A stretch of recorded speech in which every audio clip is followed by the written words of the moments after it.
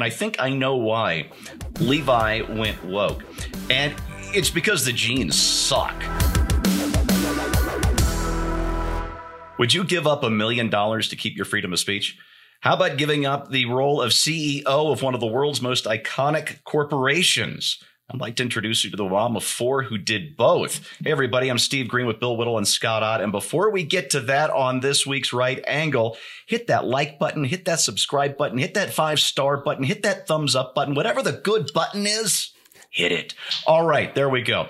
So, gentlemen, I don't know if you heard about former Olympic class gymnast Jennifer Sey, but she was Levi's global brand manager and on track to become CEO of a company that's been around for, 150, 160 years now, and a name that everybody around the world knows.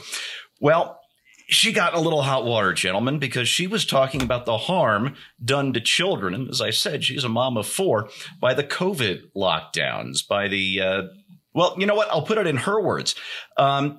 As she put it, early on in the pandemic, I publicly questioned whether schools had to be shut down. This didn't seem at all controversial to me. I felt, and still do, that the draconian policies would cause the most harm to those least at risk, and the burden would fall heaviest on disadvantaged kids in public schools who need the safety and routine of school the most. Bill, what happened next was various levels of her own company told her to shut the hell up, and she refused. She finally quit. They offered her $1 million, which would presumably have come with a non-disclosure agreement. She turned down the $1 million. She's out there still speaking her mind. And for this, Bill, for her words in defense of kids, especially minority kids, she was called a racist. And this is where I should probably mention that 2 of her 4 kids are black. Well, that certainly doesn't preclude her from being a white supremacist. The main thing is, who does she vote for?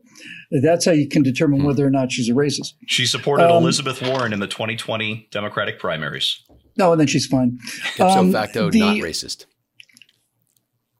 I completely support what she's doing, and leaving a company where you're poised to be the CEO and basically walking away from at least one career path that you've almost achieved. I have the highest respect for. I have a great deal of respect for her for standing up for her principles. And I just wanted to get that said, because what I'm about to say is not meant to demean her in any way whatsoever at all, because she did the right thing and good for her. Somebody like that walking away from $1 million is not the same as a truck driver walking away from $1 million. I don't know what her salary was. I don't know what her compensation was. I'm much more impressed by the fact that she decided to forego her future with that company than I am about walking away from a settlement package, because apparently she's planning on suing the company for a much, much, much bigger amount of money than that.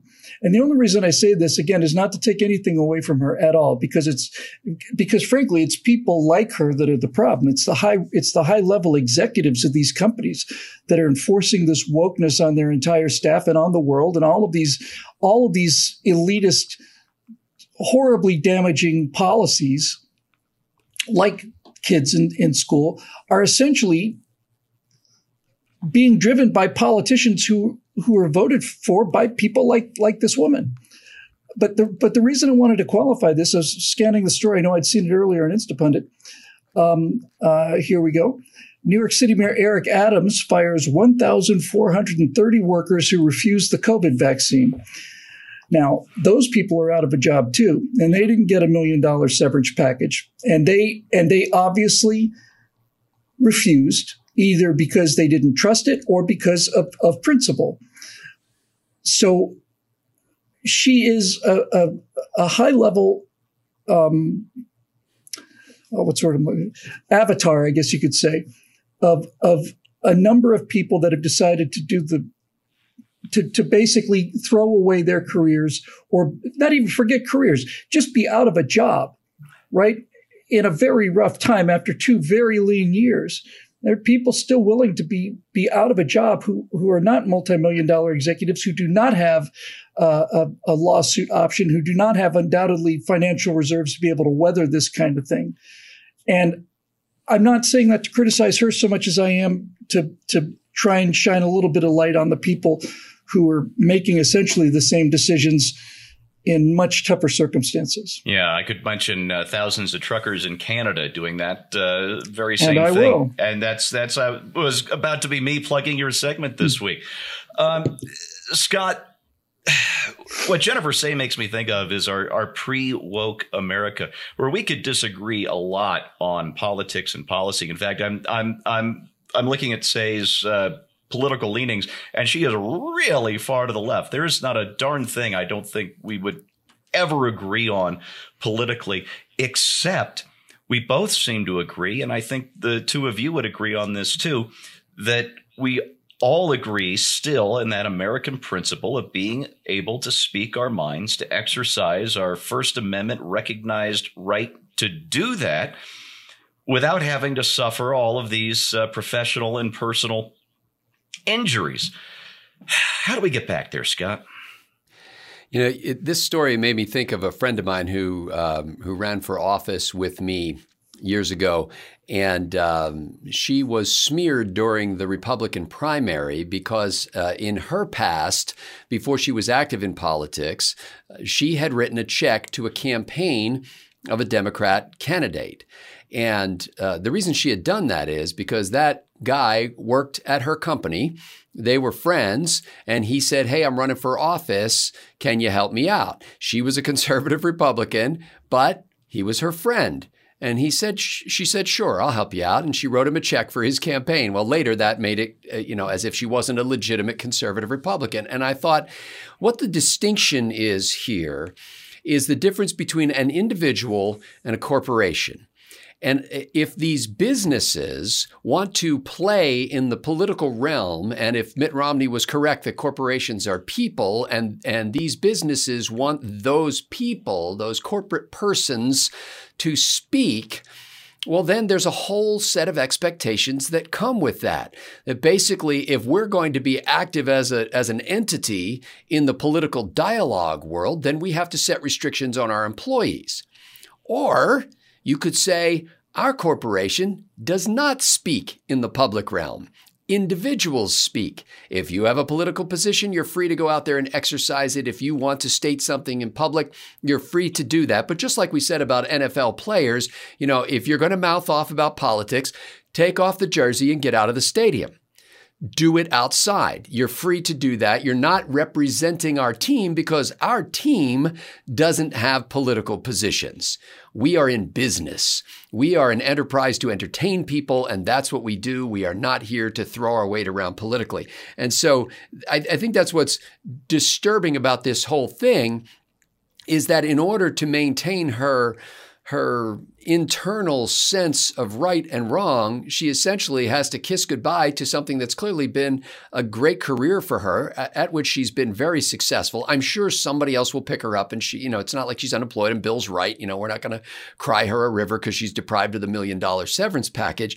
But this idea that if you work for a corporation, therefore you perpetually speak on behalf of that corporation, and therefore you must be vetted by that corporation every time you want to express yourself in public, I think is fundamentally wrong-headed. And if we get back to the idea of the individual, a very conservative value to say the individual is the one who has liberties and rights to speak, and the corporations should conduct business, and never the twain shall meet.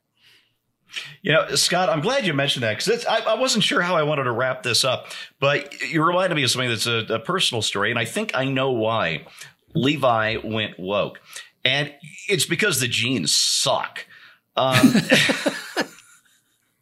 They've got a cover for the fact that their jeans now suck. I started wearing Levi's 501s back in high school, and they were for great. Decades. That's all I wore. I'd have a week's worth in my closet, and when one pair wore out, I would run down to the department store, get another pair of Levi's 501s, and put that in the rotation. And it was just, they were made out of such great denim. It was really fun to break them in. It took a long time, but once you had those 501s broken in, that pair of jeans was yours in a way that even a pair of tailored slacks would never, ever be. And I love that. But starting around, 2000, maybe the late 90s, I was still doing this but mostly out of rote. The fun had gone out. The thrill of breaking them in was gone. They didn't feel the same anymore. And I stuck with them up until about 8 years ago. I saw this deal online. I stopped going to the department store because, they're online now. And I was looking for another pair of 501s. And I found instead this thing it was a Slim Tack.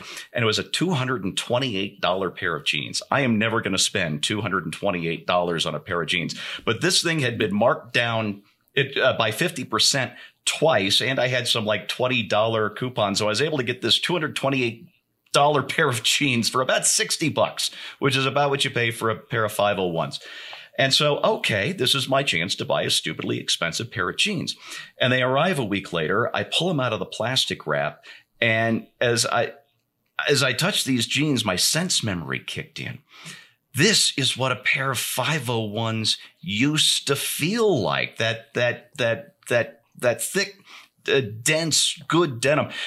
So I did my reading, and it turns out the good denim is called selvage denim. It's made on a loom. It's much denser material. It lasts forever. It breaks in the way you expect denim to break in. And Levi essentially has stopped doing that, except for these super expensive jeans that nobody buys on all of these ridiculous cuts. I couldn't even find a pair of 501s to match this when I looked this up this morning. And they so cheapened the material. They so cheapened their brand that they've got to go woke to cover for it. And you know what? I literally ain't buying. There's your right angle on that, brought to you by the members of BillWhittle.com. Just a quick reminder, content like this needs sponsors like you, so please come to BillWhittle.com. Join us today. We'd love to have you on board. Thanks for watching. We'll see you next time.